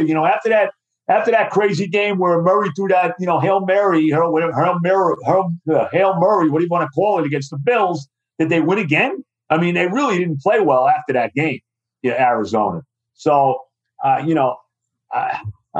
question them. They might have a good year. That's a tough division, the NFC West. But I like the Titans a lot. I really do. Vrabel's a really good coach. We know how they can run the football with Derrick Henry. They added a couple guys now that I like. We'll see how Bud Dupree, I know he's been banged up. He got hurt last year in Pittsburgh, but we know what kind of pass rusher he can be. Julio Jones, maybe not the guy that he was at the top of his game in Atlanta, but still a guy that's, it's got to be dealt with there offensively. Tannehill, certainly you talked about what Arthur Smith did with him. I like Tennessee here. I don't think 3 is a big number, and I like the Titans. I really do. Well, Joey, I'm going to stay in the division, and I'm going to take a team that's actually going West Coast to East Coast. But they're a team that historically has no problem going West Coast to East Coast. That's the Seattle Seahawks. This line is fishy. I fully acknowledge that. Seattle only being a 2.5-point favorite against Indianapolis is a fishy line. Seattle makes their bones over covering these sort of games. They do it all the time. Wilson knows how to win. Carroll knows how to win. I think there will be an adjustment period for Carson Wentz over the first couple of weeks. COVID, coming back off an injury, new system learning Frank Reich's terminology once again. And if you've noticed with the Colts under Reich, they are a lot better at the end of the year than they are at the beginning of the year. You referenced that Jacksonville debacle last year where they lost in week 1. Seattle is not losing this game. This, to me, is one of those games they know, hey, in our division, we got to get this one. We can't be behind the 8 ball right out of the gate. I'll lay it 2.5. I'll play it. I don't care if it's a sucker. Seattle is winning in week 1, and they're covering 2.5 points. Yeah, I mean, I don't disagree at all. And what's the story? Wentz is starting, right? I don't love as far as we know. And listen, you never know with this COVID stuff. So by the time Sunday rolls around, you might see Jacob Eason. But as far as I know, we're going to see Carson Wentz on Sunday, which, by the way, I think is good news for my bet. Just throwing it out there. Yeah, I don't love Wentz. I hear you, bro. All right. Last, I'm taking my team. Here they are. Ready? Oh, of course. I'm taking them, bro. I'm taking them. I got to do it. Now, what am I getting? Am I getting 5 and a hook? Am I getting 5? What am I getting here? You are getting 4.5. Oh, now it's down to 4.5. So there's a lot of money coming in on the Jets. 4.5 is our number right now that you are getting. Spreads are a little off here. You know that, right? A little bit. Well, they move. That's the problem. They're moving. They are moving. So, but I'll take my 4.5. I'm good. And we're giving you, and by the way, we're giving you 3 with the Giant game. And I know you're going to like that much more. You're getting 3 with the Giant game. So the Giants, I'm getting 3. I'm just writing all this stuff down. I hope people don't mind it. That's all right. Listen, that's the beauty of it. You're getting 3 with the Giant game. And if you're wondering about your beloved New York Jets, you're getting 4.5 points. All right. And the other games are all still the same as we discussed. 6.5, you're getting 3 with your Tennessee Titans, and you're getting 7.5 with the Rams. Right. Those numbers have not, if anything, the only number that you ended up getting was a key half point in the Giant game. So I'm giving that to you. That is the kindness of my heart. And I appreciate it. This is what makes you great, bro. This is one of the many, many attributes that you have. You know what I'm saying? No, I'm still taking them with 4.5. I just think they're gonna get a big effort here. I mean, I really do. I mean, I think Robert Saleh, I am banking, and hopefully the quarterback's gonna be the guy. We'll see. But I got a good feeling about this coach. Now, I hope I'm right. I really do. I was thrilled. I was doing a dance when the Jets, once he left the building, I couldn't believe it. They're not going to blow it with this guy. And the next day when I found out they brought him back and they signed him, I did a dance because I love Sal. I loved what I saw with him in San Francisco. You just get that feeling about that guy that things, there's a change now with this franchise. You get that. And again, I don't know. And we probably won't know this year because they're not going, it's very unlikely they're going to be a playoff team this year. Okay. So we probably aren't going to know right away. I'm sure we probably aren't going to know about this quarterback for a couple of years. We know how that works. But I got a good feeling about Saleh. I think he's going to have them playing hard. And let's be honest. I mean, how good is Carolina a team that we're like, just 4.5, they're just going to come in and beat the Jets up? I don't see it. Sam Darnold's their quarterback. Let's not forget that. Now, would it shock us, certainly Jet fans, if Darnold went out there and threw 6 touchdown passes against them? Of course not. I mean, that wouldn't stun me at all. But let's look a little realistically here. I think the defense is going to play well. I think you're going to get a big year out of C.J. Mosley. I really do. He's got a lot to prove. There's a guy playing with a chip on his shoulder, and I love those kind of guys. I really do. I think the defensive line is going to be, even without Lawson, is still going to be effective. They got some guys on that line. They brought in Shaq Lawson. Sheldon Rankins there from New Orleans, Badakasi, Franklin Myers. Hopefully Quinnen Williams really, develops to be that kind of, first-round pick we all hoped he would be. he started to show signs last year. I think the offensive line is going to be a lot better. Hopefully Becton stays healthy, stays in shape. That always concerns me. I like the guy Morgan on the other side. Morgan Moses on the other side. I like that. Let's see how they are. I think they're going to be able to run the football. I think they're going to try to run the ball. I think they should. They should try to run the ball and protect the young quarterback.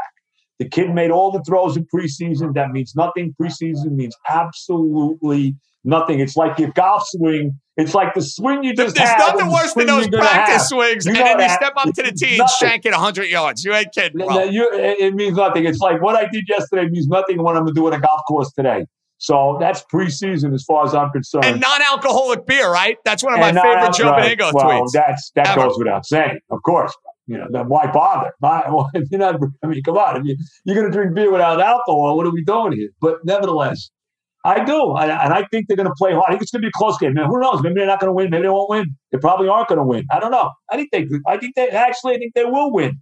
But no matter what, you're getting 4.5. I think it's going to be a close game. I'm taking my team week 1.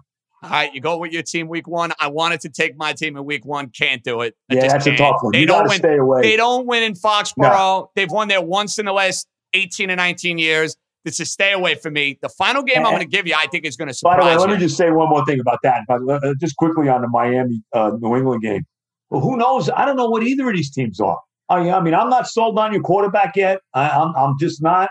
I mean, who knows? Belichick and his kid Jones. I mean, look, we knew all along Jones was going to be the quarterback. There's no doubt.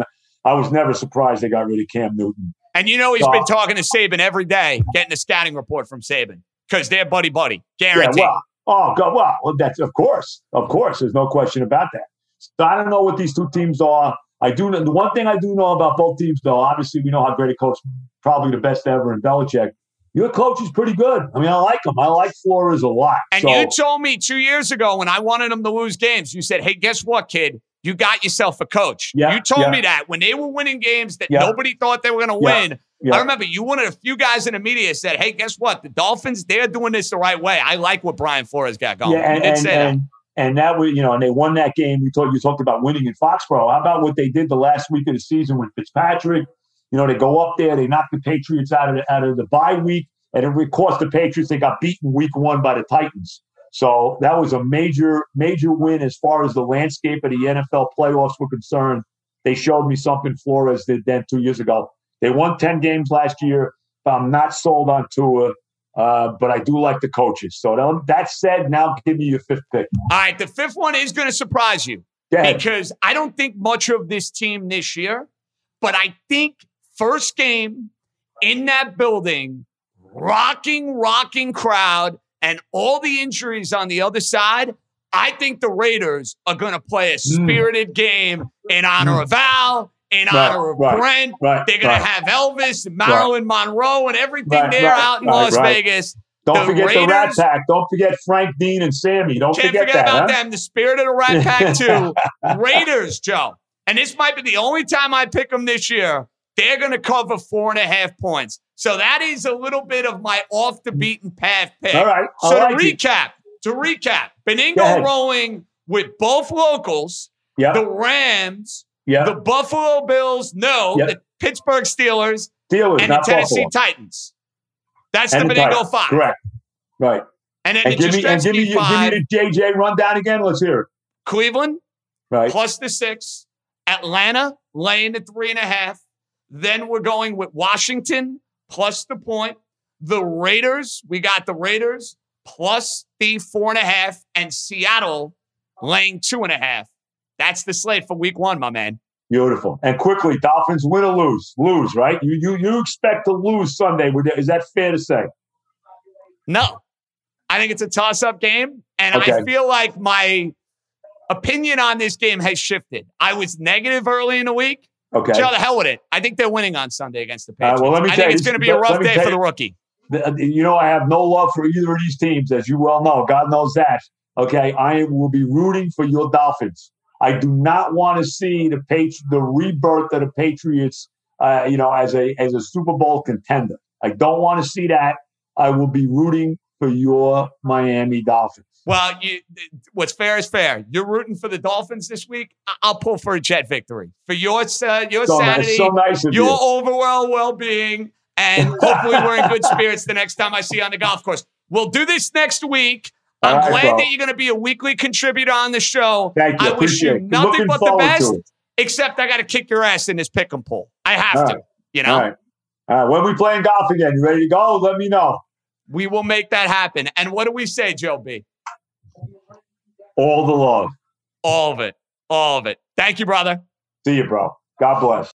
Fresh off the heels of the legendary Joe Benigno, we got to bring in one of our Vegas guys to get a sense for what we got right and what we got wrong. And we're going to do that each and every Football Friday here on New York, New York. So we welcome in a guy who's a friend of the show. I saw him for a couple of drinks, dinner. He joined the pod when we were out in Vegas a few weeks ago. And little did I know he would end up with a new job title. Now the supervisor at the Superbook, at the good old Westgate. Big time. Art Caesar. What's happening, brother? JJ, my man, it's a pleasure to be here as always. And yeah, man, I mean, we just saw each other a couple weeks ago and, we were talking about how much we were looking forward to this football season. And it's here, man. And what a game we had tonight. It should be an incredibly fun football season. Well, I love the sound of the new title. Congratulations across the board on that, number one. And let's start right here, right out of the gate. Had to be a good night for the books, correct? Dallas covering this number. Obviously, you guys jacked up that line. Tampa Bay was sitting 7.5 on Tuesday, closed a little bit before 10, right around kickoff. I got to assume a lot of that public money was coming in on the Buccaneers. Oh, 100%, JJ. And yeah, like you said, basically went from 7.5 to 9.5. And, you're looking at almost 90% of tickets, almost 80% of the money on Tampa. So good night for the books. Also a good teaser buster because Tampa was going to be in a lot of teasers. Tampa ended up winning by 2. The people who got it at 8, 8.5, 9, 9.5, they're going to lose out on that. So you knew Tampa was going to be in a lot of teasers. And Tampa winning the game outright, not covering, great result. As far as liability this week, there are a couple of massive favorites. You see the Rams, the 7.5-point favorite. Buffalo is the 6.5-point favorite. San Francisco, 7.5-point favorite against the Lions. From a liability standpoint, are you guys big fans of Pittsburgh, Detroit, and Chicago? Oh, yeah. I would say out of all of those, though, Steelers. And it's weird, too, because normally Steelers have such a backing. You get a lot of Steeler money. Steelers are a public team, fans all over the country. But people are on the Bills this year. People love the Bills. I'm a fan of the Bills. I have a Super Bowl ticket on them at 11-1. So I think the Bills minus 6.5 on Sunday, that could go off by Sunday kickoff. That could be our biggest liability you're looking at. The other two you mentioned, obviously the Niners, listen, people don't like to lay 7.5 on the road, but the Lions are terrible. Niners should have a bounce back season. Rams, of course, Rams at home on that Sunday night game. All the money has come in on the Rams. It's that defense and that team. I know that's a team you love, the Rams, a team I like as well. We spoke on the pod a couple of weeks ago. They're going against Andy Dalton. They're basically throwing Dalton to the dogs until they could put Fields in there. So, yeah, those for sure. But I would say out of those three, Buffalo is going to be our biggest liability. We'll be big Pittsburgh fans on Sunday. I'm going to ask you this every week, and hopefully we're going to nail this more often than not. What, in your opinion, spread-wise, is the biggest sucker bet of week one? Wow, that's a great one. I would say one that is a sucker bet, and it's crazy to say it's a sucker bet. The only reason I'm going to say it's a sucker bet early is because of what we saw last year and the sharp money I've seen come in. I think everyone is going to just blindly take the Chiefs. They're going to lay the 6 with the Chiefs. I've seen a lot of sharp money on Buffalo. And you got to remember the Chiefs last year. They went on that 10, 11, 12 game stretch where they were winning games, but they weren't covering the games. They're going to break in this new offensive line. Obviously, the Browns have a lot of cachet this year. A lot of people like them this year. So I think people are going to lay the points early with the Chiefs. But I don't know. I think that's too much in that early week one matchup. Well, I'm going to have you now grade out Benigno's picks and my picks every week. And we're going to get a sense if we're on the same side, if we're a little heads up on a couple of these. Cleveland is one of the games I'm all over. So my super contest picks for the week are, I got Cleveland plus the 6. I got Seattle laying 2.5. I got the football team plus the point. I got Atlanta laying 3.5. And I got Vegas at home in the Death Star grabbing 4.5 when I know everybody in planet Earth is going to take Baltimore to try to make their money back first game of the year. Out of those 5, what do you like? What do you not like? You know, JJ, when I look at those picks, listen, we talked a couple weeks ago on the pod. I told you I was a big Washington believer. I think Washington, this team, when we talked, it was +1, +1.5. I liked it at +105 money line. Now, I understand in the Super Contest, you got to lay the 1, but I think everyone will be on San Diego. San Diego's a hot team. Herbert coming into the second year. But Washington at home, always play well at home, great defense. I think the Raiders, once again, Monday Night Football, they're going to have the fans. People are going to be into it. You're catching more than 3 points. So taking 4.5 in the contest is great. Obviously, the Ravens, they're a good team, playoff team, but they're coming off a lot of injuries right now. So that's tough. Atlanta, another team we talked about. I think they're an underrated team. They should have a really nice offense. You know, that division's open. And, you know, I think the Eagles are, I don't really believe in the Eagles. So I would say out of those three, I think you have a solid 3. You know, Seattle, I don't know how I feel about Seattle. Seattle's a little bit of a tougher one. And what was that 5th one you said? Cleveland, +6 against Kansas Cleveland. City. And I just said I like Cleveland. I think Cleveland was someone, you know, that is going to be a little underrated in the game. That should probably be more of the traditional home team giving 3, maybe 4. So you're getting the 6 points for Cleveland. So, you know what? I got to give check marks to 4 out of your 5 games for sure.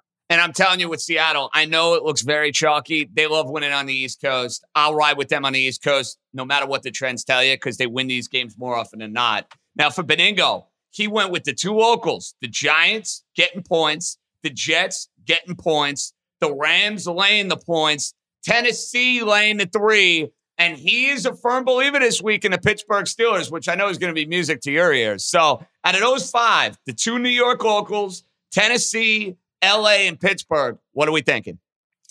Absolutely. You know, we touched on Pittsburgh. Obviously, Pittsburgh is going to be someone we're rooting for. You know, it's funny. The Titans is a team who, you know, Titans have gotten a lot of feel in the offseason. They made some moves. Obviously, when Wentz went down, the division kind of shifted to them a little bit. That's the traditional -3 at home.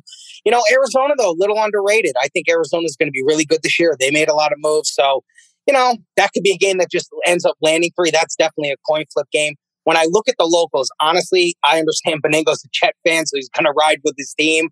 I don't see the Jets. I think the Panthers are actually slightly underrated. I think Darnold comes into a situation where he's actually going to have some weapons. He's got McCaffrey. He's got Anderson. He's got Moore. I mean, he's going to have some weapons, and it's the revenge game, right? I mean, at home, you know, I know you got to lay the 4.5, but yeah, I'm not really feeling that. Now, when I'm looking at the Giants is an interesting game. That basically game opened as a pick 'em. We might have had it slight Denver -1.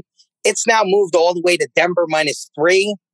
Yeah, you know, I think these are 2 evenly matched teams. You're going to get a home team at home with 3 points in the Giants. Listen, the Giants are going to have a lot of problems on that offensive line. And we know Denver can rush the passer with Chubb and with Von Miller. So, you know what? I like that pick with the Giants. So I'm not against the Giants getting 3. But as far as the other local, I don't see the Jets. I'm sorry. Final one. Now it's your turn, Artis Caesar. Your best bet. You're placing a wager on anything here in week 1. What do you like the most? You know, JJ, I got to stick with what I said to you a couple weeks ago. You know, I told you Washington +1, +1.5, +105 on the money line. I was able to grab it at +105 on the money line. I still like it at -1, but at this point, we've had this conversation for years. I would lay the -120 on the money line if you have to take Washington because you already missed the plus money. So I think Washington to me is my favorite NFL bet week 1. I like the sound of that. A family play kicking off a football season on New York, New York from the Westgate Superbook supervisor extraordinaire and my good pal, the great Artis Caesar. Art, let's have a legendary season, brother. Looking forward to hearing from you every Friday, and we'll do it again next week, big boy. Absolutely, JJ. It's a real pleasure, man. I can't wait. This is going to be a great football season. And, man, this little twist on me grading your stuff, I'm going to be in here. I'm going to be in the lab, man. I'm going to be breaking your picks down. So I'm really looking forward to this. It's going to be a lot of fun. I like it. And hopefully Art likes my picks a lot more than Beningo's picks. Just saying. All right, Art. Good stuff, baby. Take care. All right, brother. So we have another wrinkle to our little competition. Not only is Artis Caesar going to grade our picks, we're going to hear from our pal, Jeff Money, who also will be involved in the Super Contest. We do it like we do in Vegas, folks. We pick 5. Jeff Money, the floor is yours. What up, JJ? Jeff Money here with a handicapper picks. Here we are upon us. The NFL is back. This is going to be contest style for week number 1. I got my 5 plays, all right. Game number 1, I'm going to go with the Packers minus the 4 over the Saints on the road. Now, remember, all these lines, we're going to go by Euro lines. If there anything is different, you let me know, okay? So Packers will be game number 1 minus the 4. Game number 2, I'm going to go with the Rams at home minus the 7.5 over the Bears. Game number 3, I'm going to go with the Eagles plus the 3 on the road over the Falcons. Game number 4, I'm going to take the Cardinals plus the 3 over the Titans on the road. And finally, game number 5 on the road, I'm going to take the 49ers minus the 7.5 over the Lions. I wish us both a winning season. And JJ, I'm out of here. Let's go. Let's go, Jeff Money. So I don't notice any family plays with me and you. A family play for you in the Great Benigno with the Rams laying 7.5. Your heads up with Joe going to Arizona as opposed to Tennessee. Heads up with yours truly. You got the Eagles. I got the Falcons. Those are the plays for week 1 across the board in the National Football League. We go from the Beaks to our fantasy plays. We welcome in my good pal, our fantasy extraordinaire, Jason Katz. So we're closing out the show in style. And let's just say my fantasy season got off to an outstanding start. Amari Cooper, I listened to this guy and put Antonio Brown in my lineup, and I drafted Antonio Brown. And I think it's fair to say, Jason Katz over at Pro Football Network, it worked out rather nicely. So happy to be here and so happy to see a great week 1 game, opening game with so much fantasy goodness. See Dak back looking great, Amari and Lamb looking like exactly what we thought they would be. And my guy, Antonio Brown, proving that he is very much the same wide receiver 1 that he was for most of the 2010s. And that's pretty crazy to think about because you look at Tampa's team. Godwin has put up big fantasy numbers in the past. Mike Evans has put up big fantasy numbers in the past. Am I crazy to say, Jason, or am I overreacting to week 1 that Antonio Brown might be the most productive fantasy receiver on the Buccaneers? It really all depends on what Tom Brady wants to do. There is no doubt in my mind that if Antonio Brown was given the volume that he was given in Pittsburgh, he'd be a top 5 receiver, the same guy that he was. The talent is still all there. The only thing that hasn't been there is the volume. Maybe it will be there. Fascinating. And for the Cowboys, you got to like where they're at. I know you're a Cowboy guy. I know it's a brutal loss. No offensive pass interference at the end of the game. But I think a lot of people wondered, no Zach Martin, Dak with this long layoff. How is he going to perform? From a fantasy standpoint, I'm looking at Dak. I'm looking at Amari Cooper. I'm looking at CeeDee Lamb. And I'm salivating over the idea of having these guys on my fantasy team, if indeed I have them. This offense looks like it hasn't missed a beat from where it was before Dak got hurt. He looks every bit like the guy that he was before his injury. And can we just stop with any sort of notion that any player needs to play a single preseason snap? Dak shatters his ankle in week 5, doesn't play the entire rest of the season, misses training camp with a shoulder injury, doesn't play a single preseason game. And did he look like he was rusty? Not to me.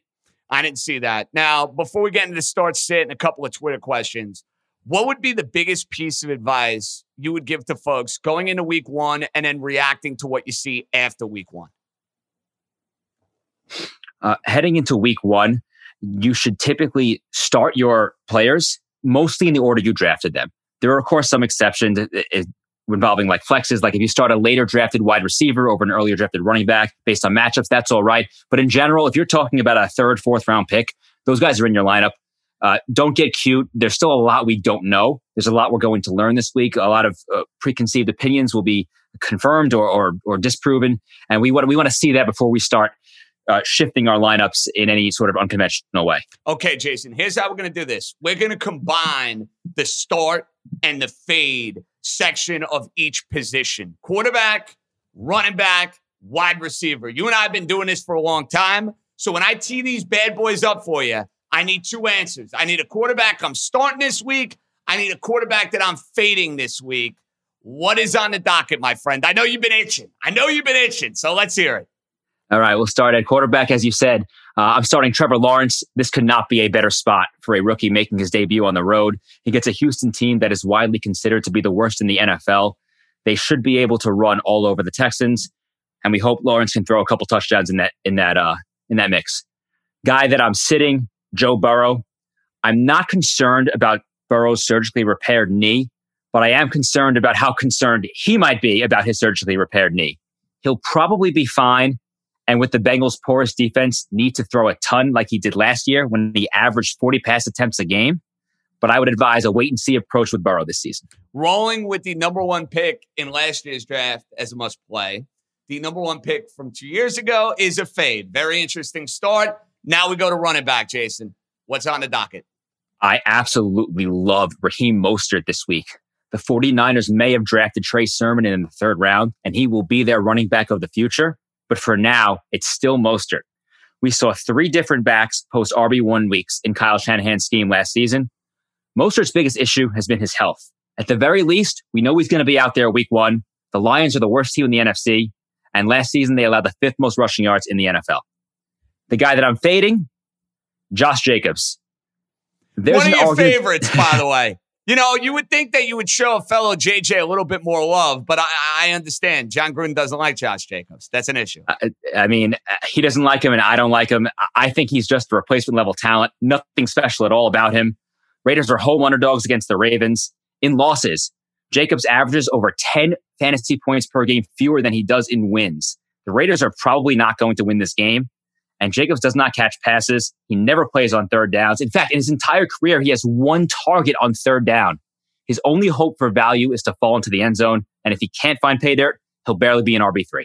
Well, Jason, considering I have a couple of shekels on the Raiders at plus 4.5, I hope that you were wrong on that. All right, my friend, let's get to wide receiver. All right, the guy that I am starting, Jamar Chase. Yes, really? I know. Yeah. After all the dropsies, after the complaining about the football, you're in on Jamar Chase in week 1. This is fascinating. Fascinating. I know, and it also conflicts with my fading of Burrow, but hear me out. Chase was awful this preseason, as bad as it gets. But are we really about to write off the guy considered the best wide receiver prospect since Amari Cooper, who hadn't played football in 2 years because of a couple of bad preseason games? This feels like a situation where the Bengals are going to scheme Chase some easy ones just to get his confidence going, which will be great for PPR leagues. Add in the fact that the Bengals should be trailing. Chase could see 8 to 10 targets in his debut contest. What he'll do with them, I'm not sure, but I'm chasing the volume here. Chasing the volume with Chase, no pun intended. And what's the other direction? The other direction is Odell Beckham. Where you had to draft Beckham is in a spot that makes him a fringe starter. I think discretion is the better part of valor this week. By all accounts, Beckham's knee looks great. But lest we forget, when Beckham was on the field last season, he was horrendous. He averaged just 12.3 points per game last season. Could he improve this season? Sure. Am I rolling the dice in week 1? No. Now, Jason, in future weeks, we will have our New York audience leave a couple of voicemails and maybe get some start-sit advice. I got a few on Twitter like we had in the old days. So I hope that you're ready to be a man of the people and help them out a little bit. You ready to do that? I know you like to do these off the cuff, so I'll do my best. Well, it's better that way. I don't want you to see them. So Taylor asks, full PPR, flex, Trey Sermon, Devontae Smith, to Cole Beasley. Got to start one. Well, it's not Cole Beasley, so it's between Trey Sermon and Devontae Smith. Smith is the wide receiver 1 in Philly. In a PPR league, I would probably lean in his direction because I do think Sermon takes a backseat to Mostert in the first game of his career. Matty asks, flex, Myles Gaskin, my dude, Chase Claypool, Corey Davis. Only can start one. Is this a PPR league? I don't have the details there. Just says flex. All I can tell you is flex. I really like Corey Davis and Chase Claypool, but I think in week 1, I'm going to go with the guaranteed touches in Myles Gaskin. I do think he is the lead back in Miami. And the final question from Twitter, how do you replace Gus Edwards, another Raven running back out for the season on the waiver wire? What's the strategy there? Of course, I've been getting a handful of questions about what to do with the Ravens backfield, and it keeps changing based on who's getting hurt, who's getting signed. I said from day one, I do not think Le'Veon Bell has any value. I think he's completely dust. Then they signed Devonta Freeman, who was somehow even worse than Le'Veon Bell. These guys just, what are we doing here? Those would be great fantasy picks, dude, in 2017, bro. I mean, my goodness, 2017, Devonta Freeman, Le'Veon Bell, they'd be number 1 picks. it'd be fantastic. But 4 years is a long time in the NFL. I would encourage everyone to go take a look at the top 3 or 4 rounds in fantasy drafts in 2017, and you'll realize how significant of a time frame 4 years is in the NFL. Right now, I do believe that the guy on Monday will be Tyson Williams. But with the news of Latavius Murray likely going to the Ravens, eventually that's probably going to be a 50-50 type split. I think that Tyson Williams will end up being a little more than what Gus Edwards would have been, but Latavius Murray will be less than what J.K. Dobbins would have been. So they'll both have value, but it won't be as fun as it kind of would have been if it was just Gus or just Tyson.